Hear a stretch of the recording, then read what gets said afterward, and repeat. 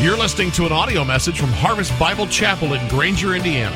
For more information, visit our website at harvestgranger.org. Open your Bibles to Acts chapter 16. About 15 years ago, I went in for my annual eye exam, and my eye doctor came out and said, I got good news and bad news. He said, the bad news is you have astigmatism. Anybody ever get that bad news before? Am I the only one? He said, the good news is this. We have a laser in the back room, and we can roll you under the laser, and we can fire laser beams into your eyeball. And we can fix that. How many of you have ever heard that before? And how many of you thought, I ain't letting a laser anywhere near my eyeball? He said, it's not a problem. It won't hurt a bit, and it'll correct your thing. So sure enough, I had that procedure done. I know what you're thinking.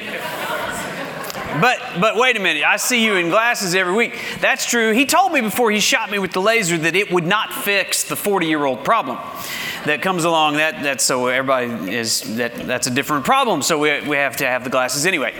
So listen, at the risk of sounding trite, today I get to play the role of eye doctor, and this is going to be the laser. And we're going to try to correct your eyes. What is the theme of our new year? Say it with me. That's it. Lift up your eyes. You get brownie points because you are on the third row and you are paying attention. So lift up your eyes. You see, we have a problem. Our eyes get down. It gets focused on our circumstances and our problems and ourselves. And we've been learning from Psalm 121, verses 1 and 2, that I lift up my eyes to the hills. From where does my help come? Answer me. My help comes from the Lord who made heaven and earth. So I don't know how big your problem is. I'm thinking it's not as big as heaven or earth. And so God can handle your problem. You need to lift up your eyes. And then last week, we saw in the New Testament that Jesus told us to lift up our eyes. And if we did, we'd see something else. He says in John 4:35, look, I tell you, lift up your eyes and see that the fields are white to harvest.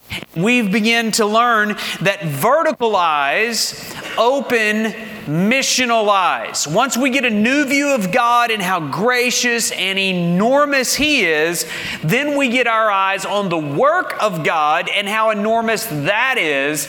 And God invites us into the mission, getting our eyes on what's going on. Do you see the word missional there? That may be a new word for you. We're going to define it here in a moment.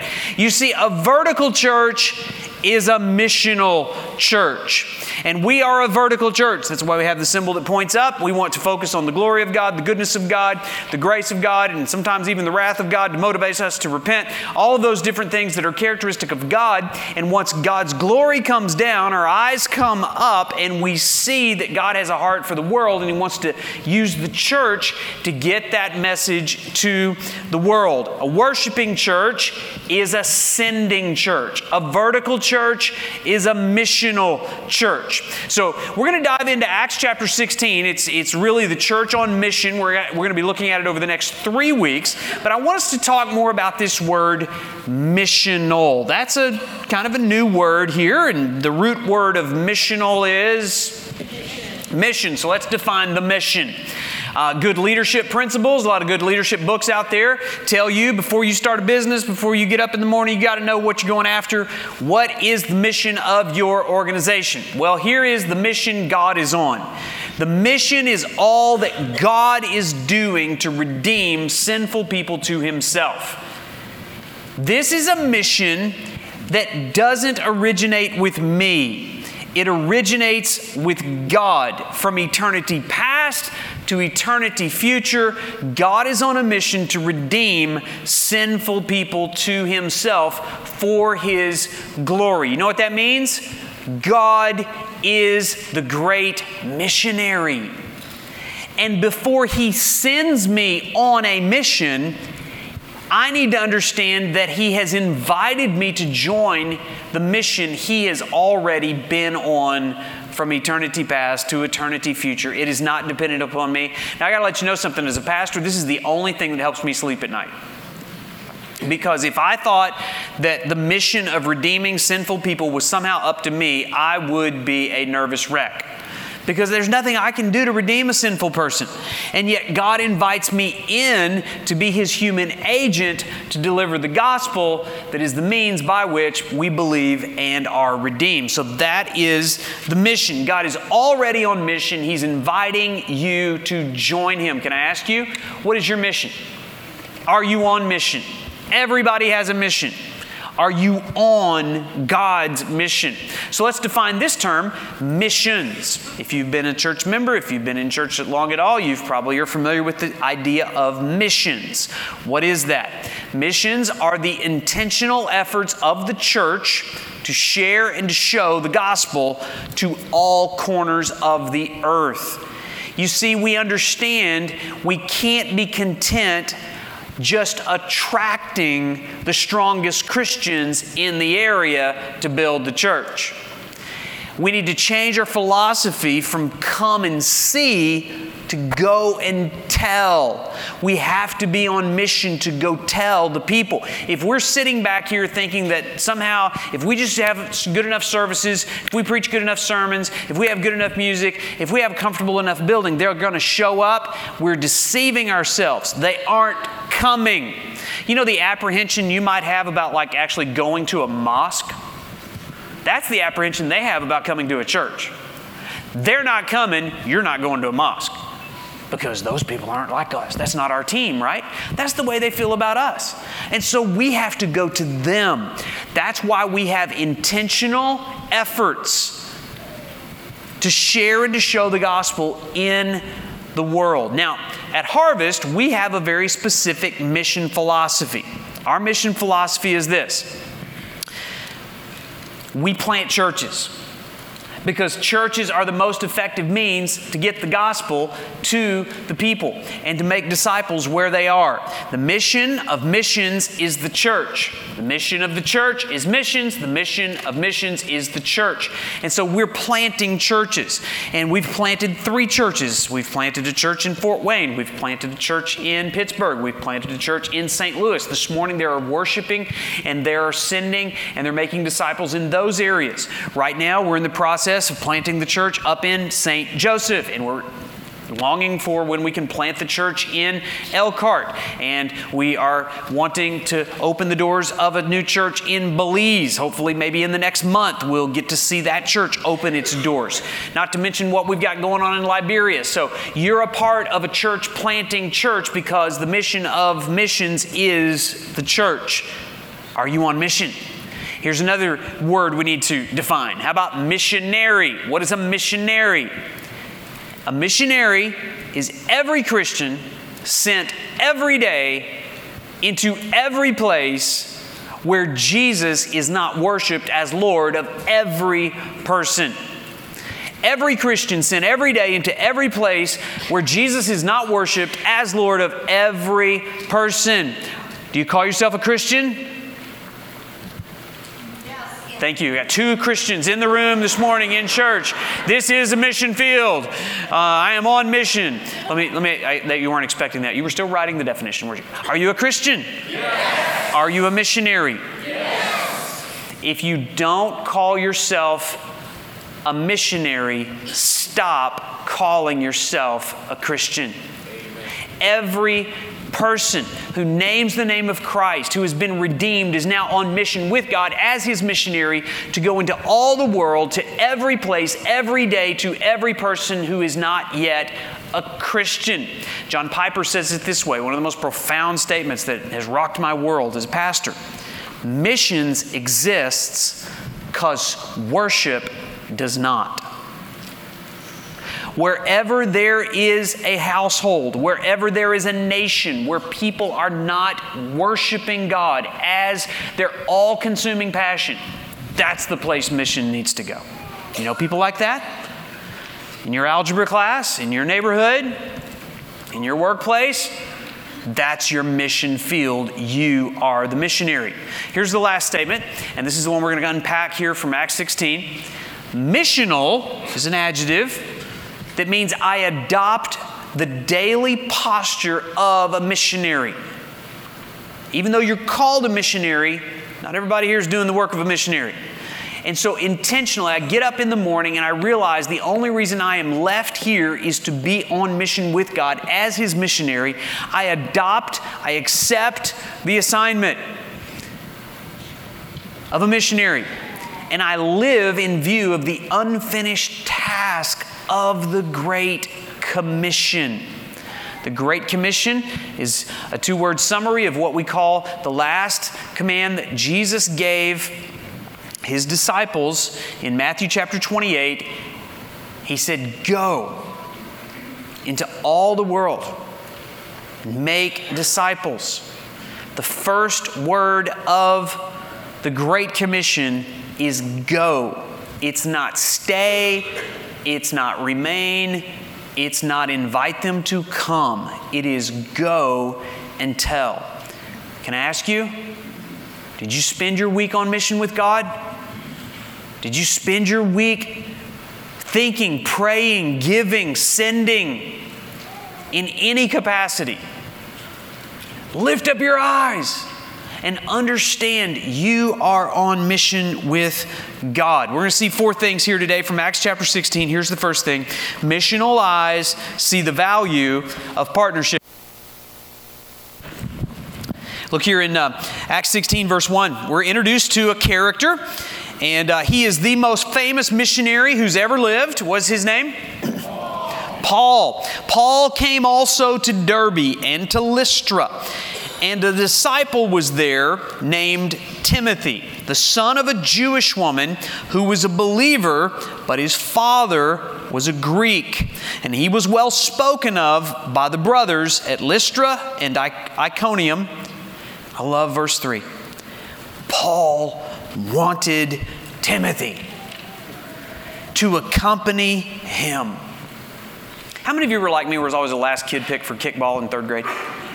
It's like nobody wants you, nobody wants you. I want you to hear this morning, God wants you to accompany Him. Your pastor wants you to accompany him on the mission of making disciples. And so understand, missional eyes see the value of partnership. Timothy, he's like, what? Why? You said Paul was the greatest missionary. He was also the world's greatest theologian at the time. And yet, Paul never went on mission alone. Jesus never sent people on mission alone. He always sent them by twos. Paul, he usually went in triads and quadruples. As a matter of fact, the last verse of chapter 14, we read that he had just selected Silas to go with him. And then he found Timothy, and he said, I want Timothy to join my team. We later find out that Luke was a part of the team. Luke is actually the one writing this.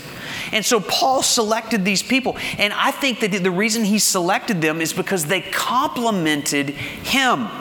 He needed people that were different. He needed a diverse to the team. We're told that he chose Luke. Why do you think Paul chose Luke to be a part of his mission team? Do you know what Luke's occupation was? Do you know what he was?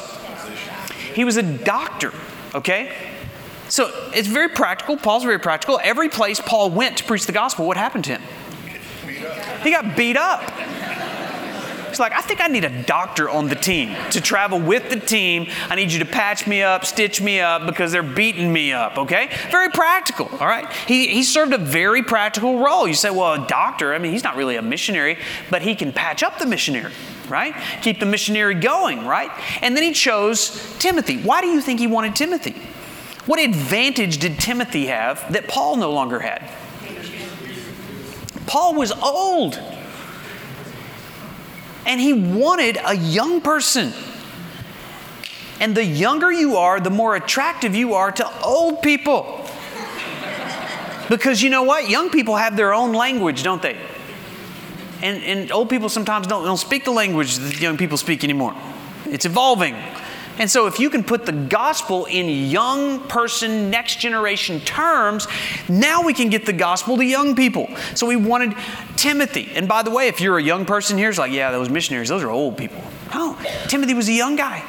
And he went on mission with the old guy to learn the tricks of the trade from the old guy, because the old guy was going to be dead soon because he kept getting beaten up. And he was going to pass the baton to the young guy. And that's why we have 2 books in the Bible, 1 Timothy and 2 Timothy. And Timothy's mentioned in 6 other books in the New Testament. He was such a strategic partner here. There was something about the team. Now listen.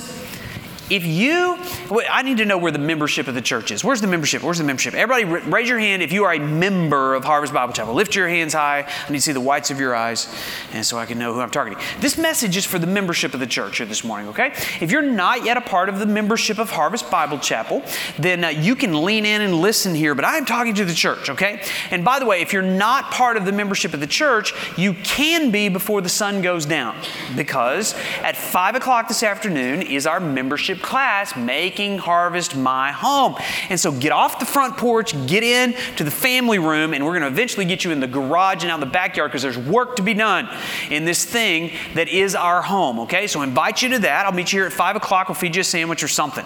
And whether you're a doctor or a young person, old person, whatever, you have a vital role on the team.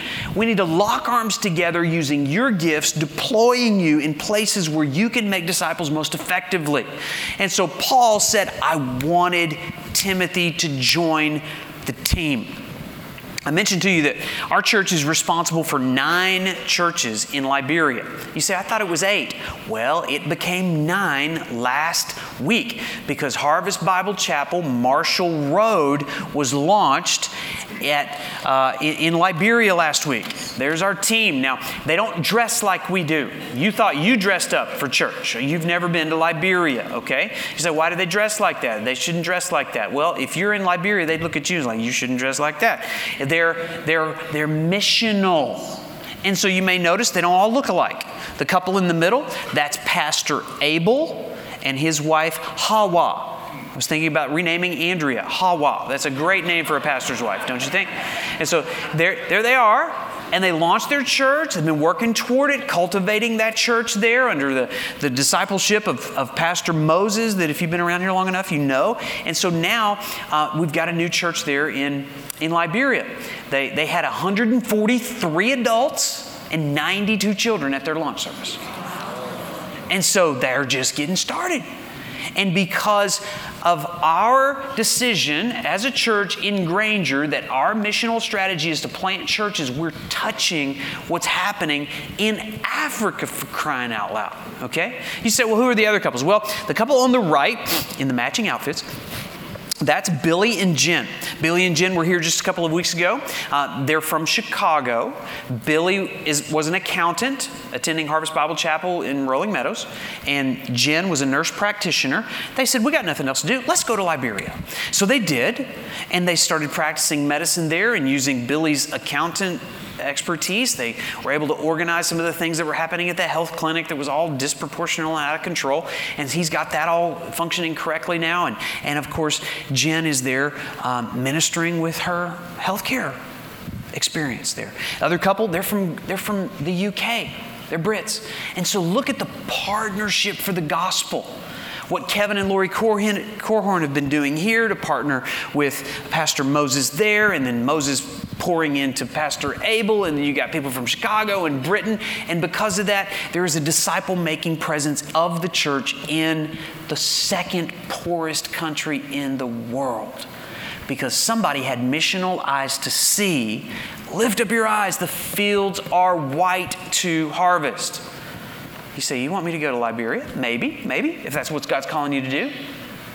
But what if a young married couple in this church got missional eyes? And they decided, you know what? We're going to stop looking at each other, as young couples tend to do. And we got our eyes off of ourselves and off of what we think the other person should do for us. We got our eyes focused on the same thing, and we work together. We partnered together in missional work. What would that look like? Maybe bake some cookies, you walk across the street, you introduce yourself. Hi, I worship Jesus Christ at Harvest Bible Chapel. We'd love to have you come with us. Here's some cookies. If you ever need to borrow anything, I'm here. We'd love to get to know you. What is your name? What do you do? Would you like to come over for dinner tomorrow night? We have steak. Don't feed them bologna sandwiches if they come over. You're engaging them. That's missional. And then you find out and diagnose where are they spiritually with the Lord, and how can we step into that? How can we love these people? What if a family said, you know what? We got extra space. We got room in our home. We got room in our hearts for a kid. There's kids in our community that don't have a family. What if our family missionally said, we're going to bring a kid into our home in an environment where the gospel is known. And for the next 20 years, this kid's going to hear the gospel. You think that might have an impact? What if a small group in here saw your small group as not just a little incubator for you to go in there and complain about how bad your week was? Oh, we're here to encourage each other. Let's pray for brother Bob here, and let's pray for Sister Sally. And what if that group got your eyes on the needs in the community, and you adopted a school or a nursing home or a community center, and you started working together on getting the gospel into the darkest places in this community? Missional eyes see the value of partnership. Here's the second thing. Missional eyes stay open to their context. Missional eyes stay open to the context. Now, there's a disturbing part of the passage that I've yet to read. I'm just warning you. Here it comes. Verse 3. Paul wanted Timothy to accompany him, and he took him and circumcised him. That's disturbing. It's like, really? You have to do that to be missional? If I go to Liberia, you're going to perform surgery on me here? This is troubling. Well, it is a little troubling. It was troubling for Timothy. Why did he do that? Because of the Jews who were in those places. For they all knew that his father was a Greek. So here's the deal with Timothy. Timothy was biracial. Timothy had a Jewish mother and a Greek father. So can you imagine some of the theological things that he heard in his home as mom and dad would fight over religion? I mean, here you have Jewish mother. We find out in another place in the Bible, his mother's name was Eunice. His grandmother's name was Lois. They were believers. And if you put the timeline together, Lois was probably a contemporary of Jesus, his grandmother. And so he had heard the stories of Abraham, Isaac, and Jacob, and all those epic stories that we studied. And he'd heard about Jesus from his mom, who was a Jew.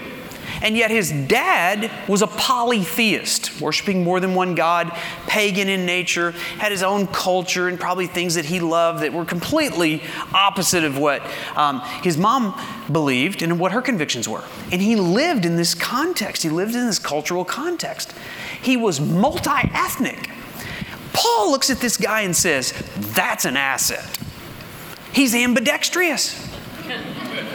He can walk into a Greek culture and he can relate to those Greeks because he's a Greek, kind of. And he can walk into a Jewish culture, all those religious fatheads over there with all their rules and their regulations and ceremonies, and he can kind of speak that language too. Do you understand? The more multicultural, the more multi-ethnic you are, the better the advantage you have over white dude that's just walking. I can only I got to work to gain trust from people that don't look like me, right?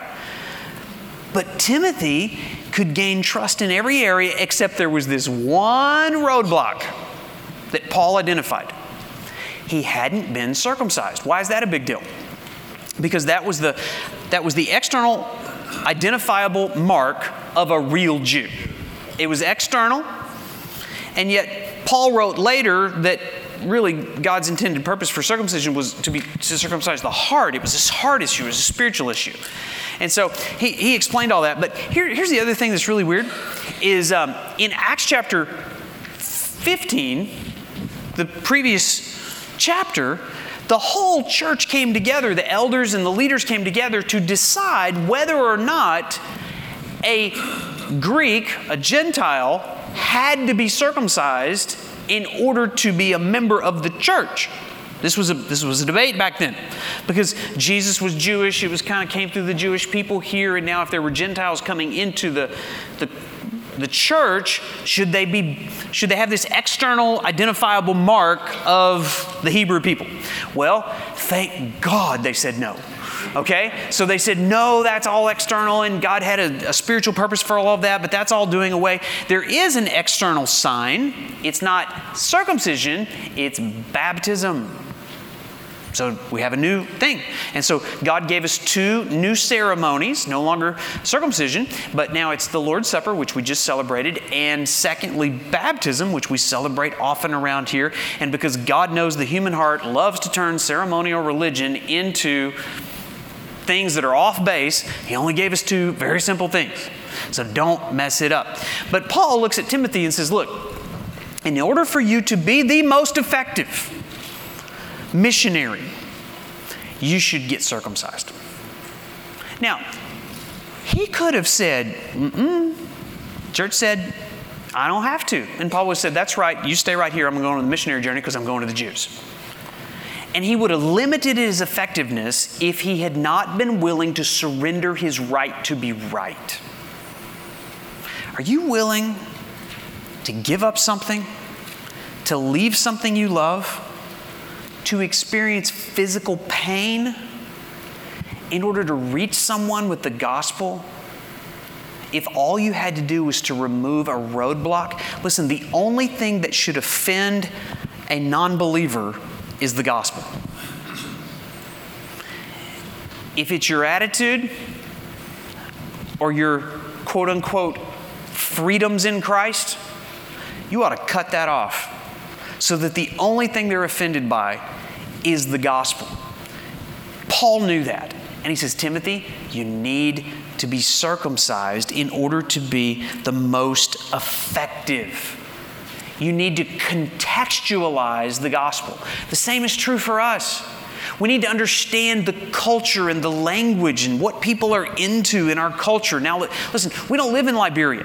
We live in northern Indiana, and it's Midwestern, and we have this large university. It's Golden Dome, and a lot of people like that. And if they don't like that, it's usually the team up north. And that was offensive to those of you that like Michigan. Sorry, I didn't mean it to be offensive, okay? But the Michigan team or whatever, people have different loyalties around here. People like corn and harvest time and all these different things. So in order to speak their language, we need to learn the language. If we were sending a missionary out of our church and sending him to someplace like Korea, wouldn't you expect the guy to learn the language?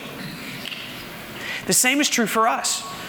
There are certain ways and patterns culturally that people have. We need to know the music and the news. We need to know the loyalties that people have, even political positions of different people. Now, a lot of people will take this concept of contextualizing the gospel and they'll take it to an extreme and they will begin to compromise the gospel. No, you have to be faithful to the text of the Scripture and understand the context in which the text is to be delivered. And if you go too far, somebody's like, yeah, I'll be a missionary. I'm going to go binge watch like everything on Netflix all week long. No, that's called worldliness, okay? You don't need to be infected with the worldliness. You just need to be aware of how to communicate the gospel in the context to which you are called. Here's the third thing. Missional eyes look for open doors. Verse 4 says, as they went on their way through the cities, they delivered to them for observance the decisions that had been reached by the apostles and the elders who were in Jerusalem. That's hilarious because the decision that they had made was you don't have to be circumcised. So that's the message Timothy was delivering. Now as a freshly circumcised man.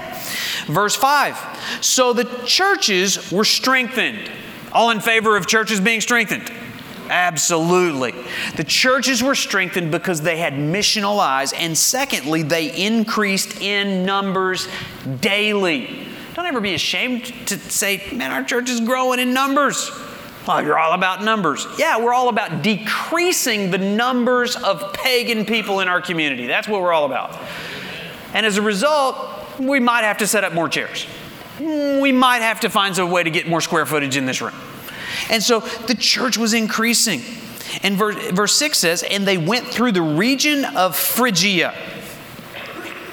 Don't you think that'd be a good name for Michiana in February? Phrygia. They went through the region of Phrygia and Galatia, having been forbidden by the Holy Spirit to speak the word in Asia. What? I thought the Holy Spirit was like pro-missions. And yet they tried to get to Asia, and the Holy Spirit closed the door. That must have been confusing to them. Timothy's thinking, man, I went to a lot of trouble, and now God's not letting me go where I want to go. Well, I think I'll just quit and go home. Or let's try another door. Verse 7.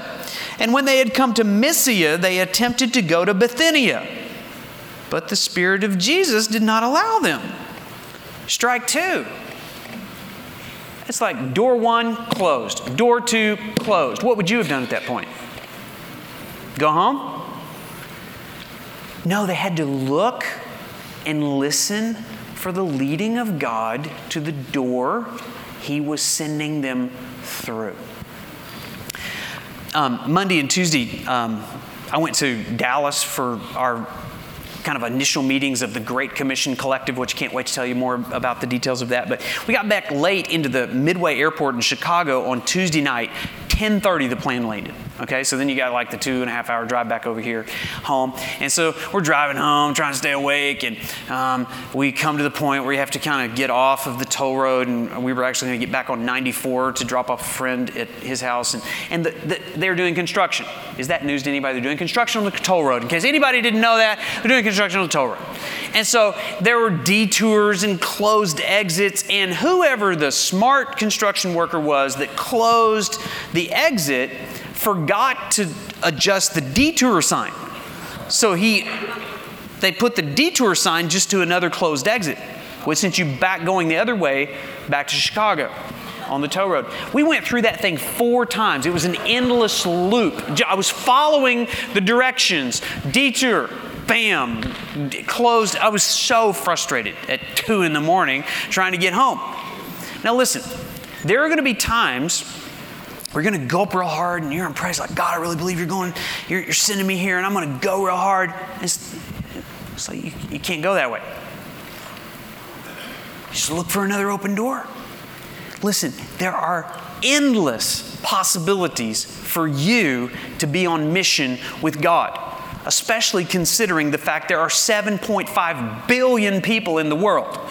And 3.15 billion of them are unreached by the gospel. In other words, they don't have access to the simple gospel that you've heard here today, or they possibly have never even heard the name of Jesus. And if someone doesn't get to them, they will live, they will die without ever hearing the gospel. Look for the open doors. 42% of the world's population is unreached by the gospel. How about here in America? You say, well, it's a Christian country. Well, maybe it used to be. In the year 1900, there were 28 churches for every 10,000 Americans. In the year 1950, there were 17 churches for every 10,000 Americans. In the year 2000, there were 12 churches for every 10,000 Americans. And the latest statistics in 2011, there were 11 churches for every 10,000 Americans. So lest you think that church planting is not necessary, it's the very thing that we need to be a part of. Consider the different regions in the country. In the South, where I grew up, there was a church on every corner. One church for every 750 people. But in Indiana, there's one church for every 1,500 to 1,800 people. That's why I'm in Indiana. I didn't choose Indiana. I was sent to Indiana. Some of you need to be sent to places like New Jersey and New York, where there's one church for every 6,000 to 7,000 people. Or how about the Northeast Corridor in Utah? Less than 2% of the people in those regions claim to be born again. Listen, you don't have to leave America to be a missionary. As a matter of fact, the condition in America is actually attracting other nations to send missionaries to America. 4,000 churches in America close their doors each year. 80% of churches are plateaued or are declining. 93% of Americans are non-evangelical. America's evangelical population loses 2.6 million people each decade. What's an evangelical? That's our team. Those are people that define the gospel the way that we did. God is holy. Man is not. Christ is a Savior. You must repent and believe. And that's why you don't have traffic jams on Sunday morning. Because the world needs the church to get busy sharing and delivering the gospel. Here's the last thing. Missional eyes see where to help. Look at verse 9. And a vision appeared to Paul in the night. Have you ever had this happen to you? Not typical. A vision appeared to Paul in the night. A man of Macedonia was standing there. Creepy. Urging him, saying, "Come over to Macedonia and help us. Come over and help us. Come closer to where we live. Bring what you have to where we are to meet the need. Come over." How would you have responded? Verse 10. And when Paul had seen the vision, immediately we sought to go on into Macedonia, concluding that God had called us to preach the gospel to them. You get it? Immediately.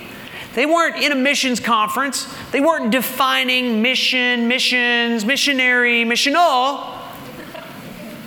They just went and delivered the gospel because they saw a place that needed help.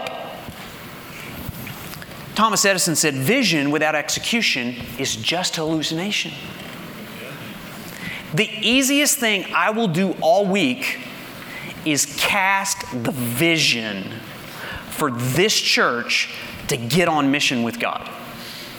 The hardest thing I will do all week is execute the vision to get this church on mission with God.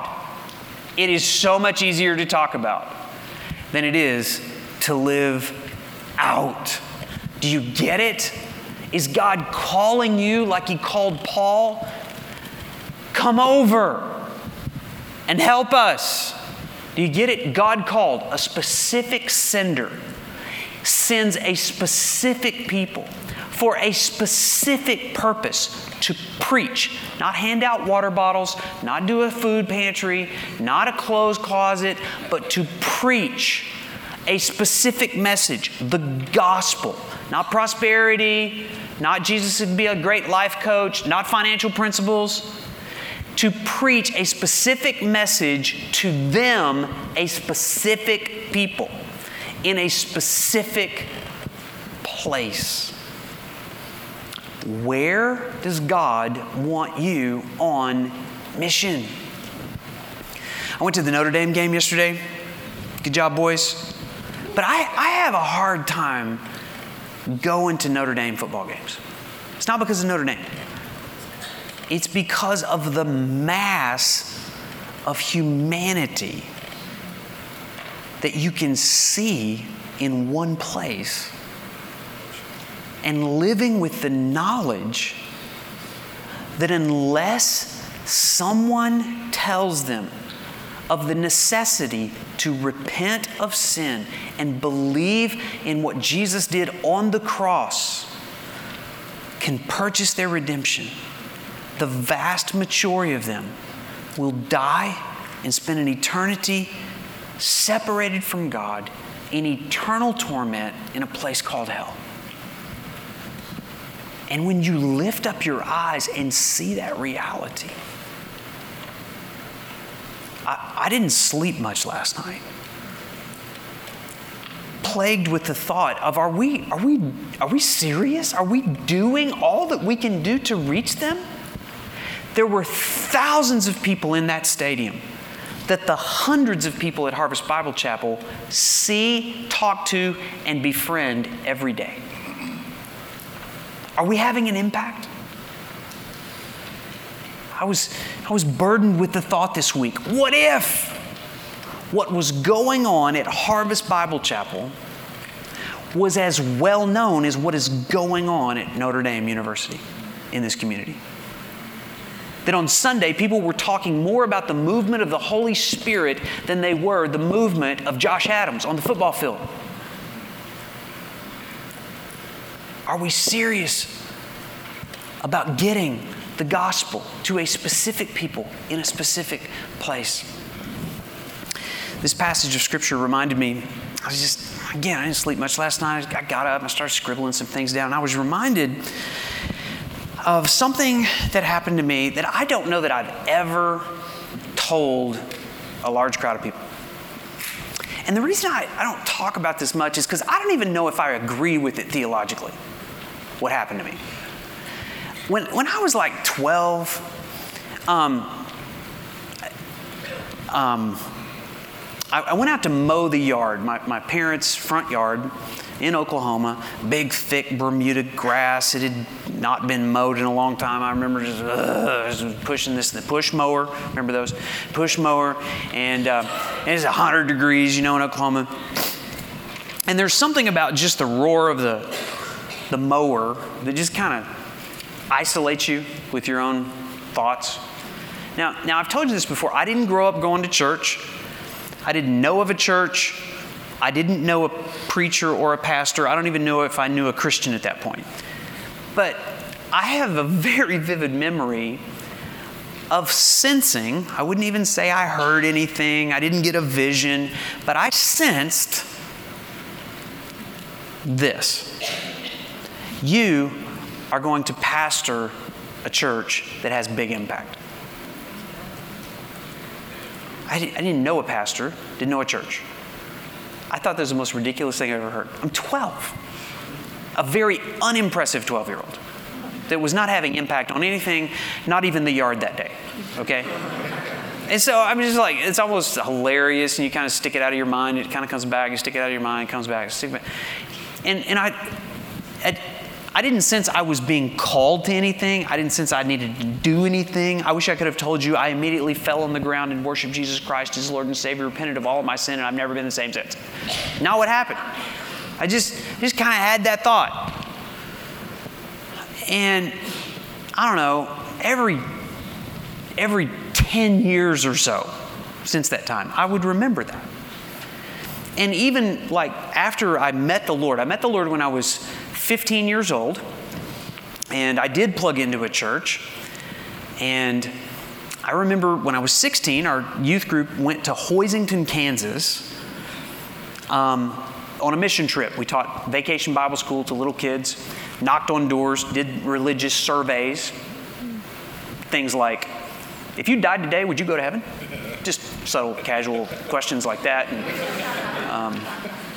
so that was kind of my introduction to missional work, And I remember being struck with a thought in Hoisington, Kansas. There's like one church in this whole town. Somebody ought to plant some churches around here. Not knowing that would kind of be a part of my resume one day. I remember when I was 19, I was in college and I was working at a funeral home. And that's a story in itself, I know. But I had to work every fourth Sunday, and every second Sunday I was on call because people die every day. And I remember I couldn't really commit to like being a Sunday school teacher. And I remember my youth pastor came to me and he said, I've got a group of 7th grade boys. I got like 8 7th grade boys, and they need a Sunday school teacher. Would you be their Sunday school teacher? And I sensed God saying, there's your mission field. So I quit my job. And I remember my boss, he got so mad at me. He's like, what are you talking about? You're going to quit because you're going to teach a Sunday school class? That's crazy. And he looked at me and said, you need to understand, God's not going to write you a check.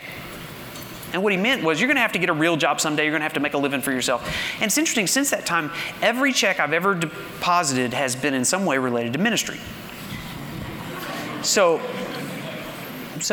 worked with those 7th graders. I graduated from college. I went to Mid-America Seminary in Memphis, got a degree in ministry, became a youth pastor in Arkansas, and then jumped on one of those Life Action teams, and we traveled around, and now I'm in my 30s. And again, I'm in Life Action. I'm not a pastor.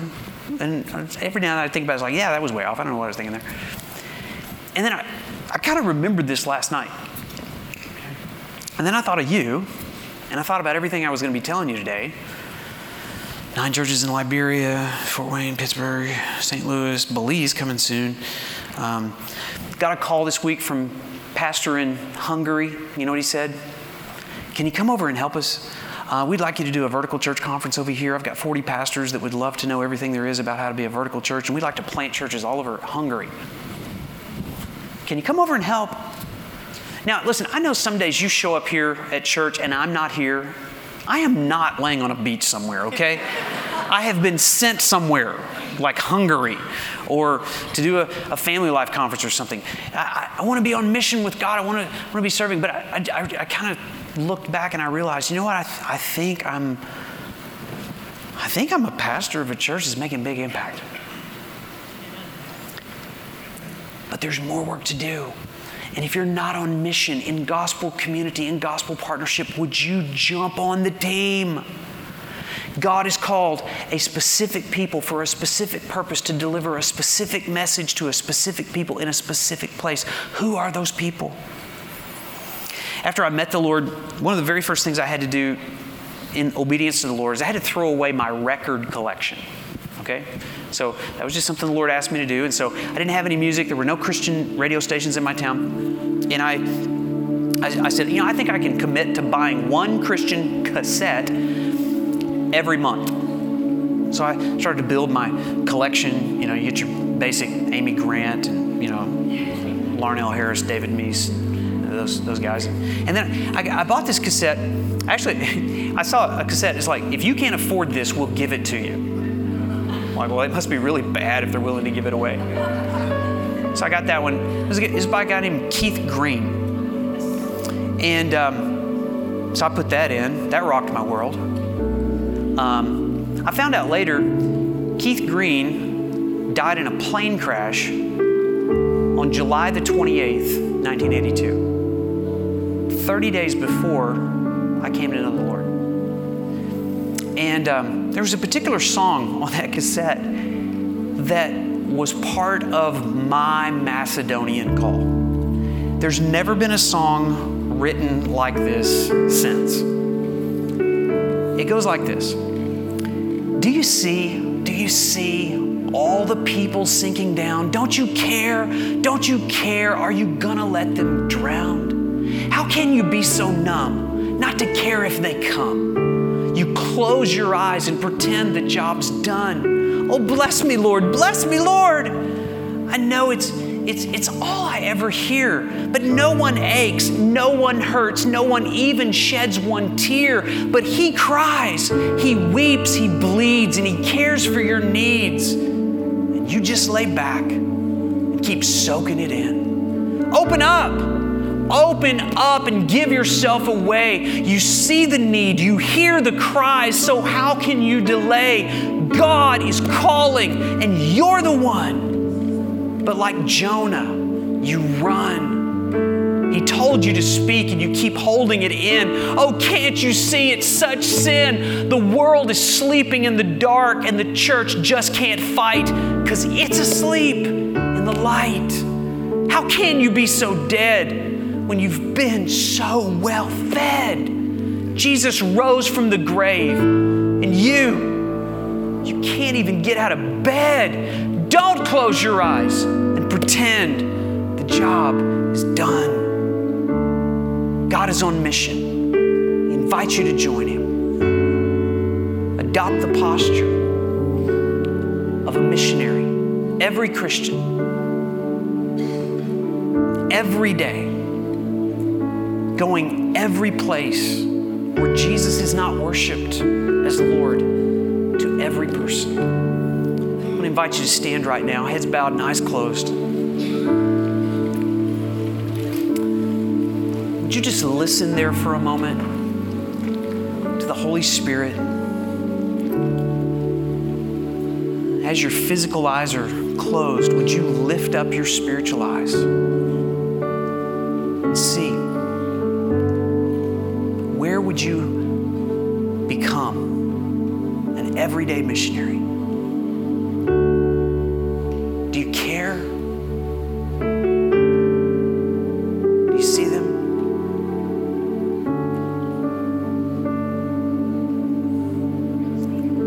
Father, I pray that you would give us the courage, the boldness, the love, the compassion to speak to people who need our help. We have been so well fed. The more that we've been exposed to, the greater our responsibility to freely distribute that which you have so generously given to us. Would you raise up people in this church that could help us to execute that vision? We pray in Jesus' name.